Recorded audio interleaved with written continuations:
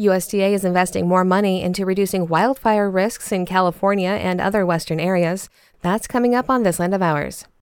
The USDA is investing another $500 million to expand efforts to reduce the risk of catastrophic wildfires. This will continue our work in terms of hazardous fuel reduction. Agriculture Secretary Tom Vilsack telling reporters Tuesday it's all part of a plan to help 21 selected landscape areas protect themselves against wildfires. But he said part of that $500 million new investment will be for a new program. This is allowing us to begin to expand beyond the 21 priority areas into areas which we refer to as the wildland-urban interface, or WUI.